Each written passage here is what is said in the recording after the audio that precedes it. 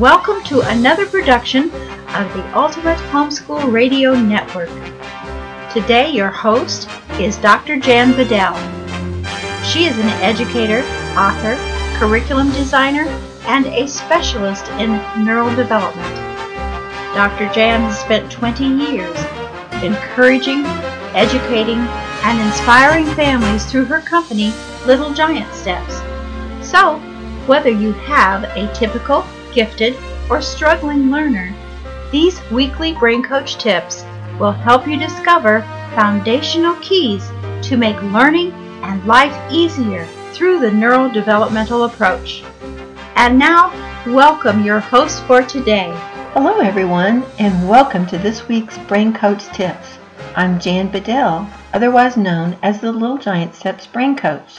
I'm so glad you're here to continue the journey to learn, be encouraged, and become equipped with practical information you can use each and every day to apply the neurodevelopmental approach to life with your family. Since the brain controls everything we do, doesn't it make sense to use the natural developmental steps God put in place to benefit each member of your family? Please share the link to this podcast so people you know and love can benefit from this life-changing information as well. Today, our topic is riding the roller coaster of dyslexia. Have you ever felt that way if your child has reading problems, whether they're labeled that or not, where one day they know it, the next day they don't? One day it's easy, the next day it's hard. One day they receive the information, the next day they say, "You never taught it to me." It can be very confusing and discouraging for families. If you look on the internet for a definition of dyslexia, you're going to find that they say it's a lifelong condition, some kind of disease. Well, remember, I've asked you to think differently. You may wonder why I keep saying at the end of each podcast, the solution is not in the problem. I want you to do something for me. Take your hand and spread it out. Make your fingers come apart and put your whole hand in front of your face with your fingers above your eyes. You know, when you look at symptoms, it's like looking at something like that. When you've got the problem right up in front of your face, things look kind of distorted, don't they? Now take your hand and move it down away from you, but where you can still see it in front of you. Now, do you have a whole different perspective on life and the way life looks? The problem is still there. It's not right up in your face. So I'm going to invite you to look at dyslexia differently. Just like I've been saying, you've got to learn to think differently. I don't blame other professionals because what they've seen is these individuals with these certain symptoms, nothing different was done, and they always have those symptoms. I actually call dyslexia a myth because what we see as neurodevelopmentalists is these people with these certain symptoms, something different is done with them and a totally different outcome is the result. I don't know if you've thought about it before, but dyslexia is really a symptomatic label. What do I mean by that? Well, Samuel Orton, he's the one that discovered dyslexia. He observed certain symptoms and then he gave them the label. Now, what are the things that he saw? He said these symptoms include deficits in the area of balance, motor control, visual discrimination, visual sequential processing, auditory processing, and listening skills, as well as phonetic awareness. He went on to say that problems are often characterized by reversing or transposing letters, clumsiness, figure drawing errors, and heightened emotionality. Now, the Orton-Gillingham method has been around a long time. This is something that's helped a number of people, but it doesn't help everyone. And I'm going to help you understand why that is, because mostly what they emphasize is the phonetic awareness portion of these symptoms. But you know, there were all those other symptoms that make a difference as well, and they're not really addressed there. So from my perspective, the truth is that if the brain is disorganized, it's going to have disorganized behavior and functional ability, like dyslexic symptoms. But this can all change. Now, how can that be? How can you change something as drastic as dyslexia? Well, it's through something called neuroplasticity. God put in us the ability for our brain to change. This is called neuroplasticity. It's the brain's natural ability to change and modify itself in response to changes or enrichment in the environment. Let me give you just a story of one of my clients. John was a very smart little boy. He was very excited about going to school too, and his mother sent off this smart little boy to school. Well, partway through first grade, John comes home one day and says, "Mom, I'm not a very smart little boy." Mom was horrified because she knew how smart her son was.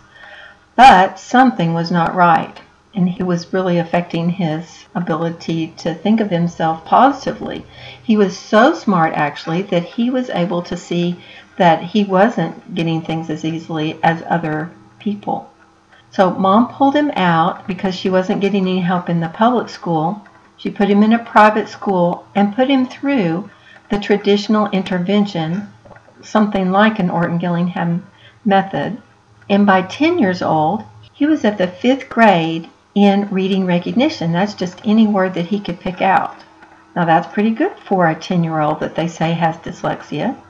Oh, they found out he had 130 IQ, so he was really, really smart. But he had these inefficiencies. He tested, when I first saw him at 10 and a half, at 6th grade in reading comprehension. Now this is also good for a 10-year-old.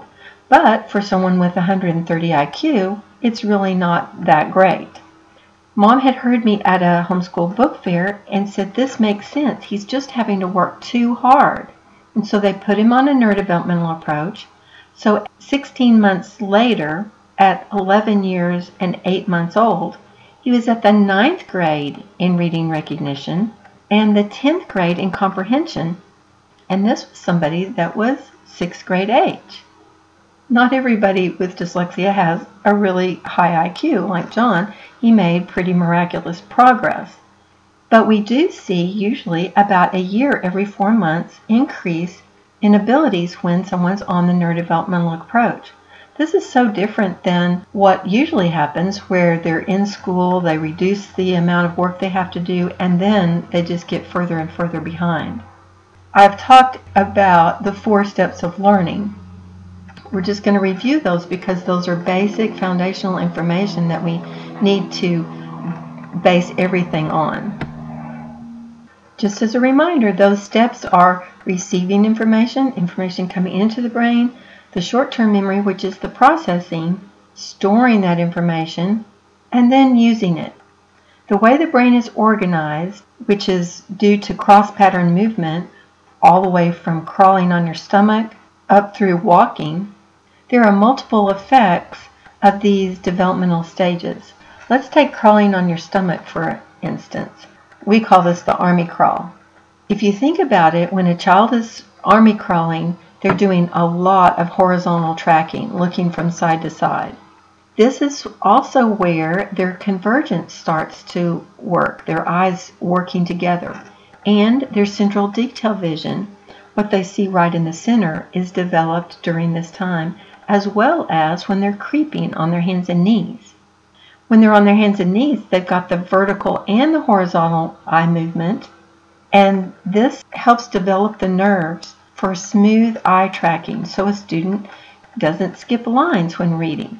Now there's a number of reasons why a child might not be receiving information visually correctly. That convergence where the images aren't going right on top of the other, or central vision where they're missing parts of the words, those can affect them a lot. Also, the storage could have to do with reversals. Walking early, crawling and creeping long enough causes multiple problems. This cross-pattern movement that we're referring to not only organizes movement or your coordination, it also organizes your thoughts for things like doing schoolwork quicker, cleaning a room, answering questions, time management, and writing papers. I don't know about you, but I remember asking my children to write something, and they would just sit there kind of with blank faces. That's why I was so excited when I found the picture speller. You can find this book on littlegiantsteps.com. It's called The Picture Speller, and it's like a vocabulary of a certain topic, like this one's on baseball. And there's a ball and a bat and a batter and a catcher and a glove, different things that would be related to baseball on one page. Now, not only does it have the picture, but it has the spelling of the word. Now, this is great for helping them to spell, but there's an added benefit to this. They can actually look at this and be prompted about what they could write about, instead of just sitting there with a blank face. So check out the Picture Speller. It might help you out. This one example of receiving information, which is the first step to learning, has great effects on a person with dyslexia. We've talked about just a little of the receiving aspect that you could consider. And in a previous podcast, we talked about auditory processing. This is your short-term memory. Now I want to mention a little bit about visual processing. Visual processing is your short-term memory. This is where information comes in visually and you can hold on to pieces of information. This is visual sequential processing, holding not only that information together, but in the sequential order. You can see how important that would be for reading, right? Well, if they have problems in this area, for a younger child, they're going to have trouble remembering words and letters and numbers. And older children, when this is an issue, can have problems with many things: math, spelling, reading, visual attention, picking up that visual information, and even eye contact. So what I want you to do is go to littlegiantsteps.com and get the free test kit. You click on the store, just type in the search test kits, and when that comes up, you'll have a choice. It says pick your test kit. You can select whichever one you want, and you can order all of them at one time. They're all free. One is an auditory test kit for older children, visual test kit, and then we've got a tiny tot, because working on this auditory processing early, you've heard me talk about the benefits of that. So get those test kits and find out how you can help your child with that auditory and visual short-term memory. One thing that's a real challenge often for dyslexics is comprehension. I created something called Detail Reading Comprehension that you can look at on the store as well. Here's what it's like. There are 6 objects, and each object is large and small. With this, they can take 20 words that are very simple, that you teach them through our method, and they can read 300 sentences with each set of 20 words, so 900 sentences altogether. Here's an example. The child would read, "Put a red 0 inside the little truck." Then they look at the response card with all those pictures of a large and small one of each one of those objects, and they have to remember, what kind of object was it? Oh, it was a truck. What size was it? It was little. Where do I put it? Because there's a space to put it above or inside or below. Then what am I supposed to put in there? It was a 0. And what color was it supposed to be? Yes, red. They have to hold all that information together to be able to answer on the response card. Another example is put a green minus over the big bus. So it teaches all kinds of vocabulary words, and it's a really good way to do comprehension. Something else that's a real challenge for dyslexics is visual discrimination. That's one of the symptoms that Orton mentioned earlier. We have something called visual discrimination game. You know how sometimes a child will look at the first letter or two and guess at the rest of the word? This is a game that trains them to look at the whole word. It starts with some numbers, where they have to find the matching number, and then it goes to words that all start very close to the same or are the same type font. So that's one thing that you might want to look at to enhance that visual discrimination. Storage of information is the third step to learning. So first we've received it if our eyes are working well, then we've processed it if our processing is working well, Do you see why we have to look at this multi-layer aspect and not just say, well, they have dyslexia and they have to cope and compensate? So speaking of storage, this is your long-term memory. In our understanding, the storage has to do with dominance. Now, what do I mean by that? Well, we have a dominant hand. People are used to thinking and understanding about that because you use that dominant hand all your life. But did you know there's also a dominant ear and eye and foot? When all of these are lined up on the same side, you have very efficient learning, where information is just coming out very easily. Next week, when we do Foundations of Learning Styles, I'm going to teach you how to test for the eye dominance, the ear dominance, and the foot dominance. And we'll talk a little bit more about hand dominance too. Be sure to stay tuned for that. You may wonder why it's important to know about dominance.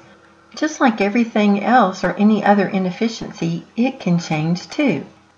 In my over 20 years of experience working with individuals with dyslexia, what we've seen is 97% of them have low auditory processing. 100% had low visual processing. 95% were mixed in their ear, and 95% were mixed in their eye. So this dominance really had a lot to do with the people that came to us with labels. We don't label anyone, but we took the people that were labeled dyslexic and we found out what was in common with them based on our profile of these areas of inefficiency. And that's what we found. Something else that you might really be able to relate to too are some of the symptoms of mixed dominance. People with these issues often have lack of common sense or logic. They often are very emotional. They are easily upset, hard to calm down, kind of live on the edge of their emotions. They have inconsistent recall. That's kind of what I was talking about when we started, is one day they know it, the next day they don't. How frustrating is that? They also don't test well. When they get under stress or pressure, like a test, they go into their subdominant or their emotional side of the hemisphere of their brain, and they don't have access to what they know. So even though they studied really hard, they're not able to bring it back out on a test. Dominance-wise, if everything's lined up on one side, then there's efficient storage and everything comes out like it should. But if things are mixed up, or what we call mixed dominant, then there's what I would refer to as inefficient filing. It's like trying to find a tiny piece of Lego in a big toy box. It's just really hard to find. We worked with a mom one time. Her name was Susan, and she brought her daughter because she was recognizing some dyslexic symptoms, and she knew that sometimes this ran in families. So she wanted to get her daughter checked out. Her daughter was making great progress on the program, and she said to us, "You know, I've had dyslexia all my life. Is this something that would help me too?" We said, absolutely. So she went on her own program, and at 40-something, overcame many of the symptoms that had plagued her all of her life. One of the kind of funny things that happened is that her husband, before she started on the program, took a picture of her cabinets, the way she put things away in the cabinet, and after. So we had a before and after picture of these cabinets, and it was amazing how the difference in that kind of organization. So it affects every area of your life. I want to encourage you to go back to the show page and look at the handout. We have the neurodevelopmental test results that I was referring to that showed the dyslexic labeled children and their mixed dominance and their processing. And we also have different graphs of how the progress of each one of the individuals was in math, reading comprehension, and reading recognition, so that you can look at that. How I wish that my mom and dad had known about this kind of information when I was young. It could have saved me a lot of grief. One resource that we have for you that you can start on right away is called Developmental Foundations.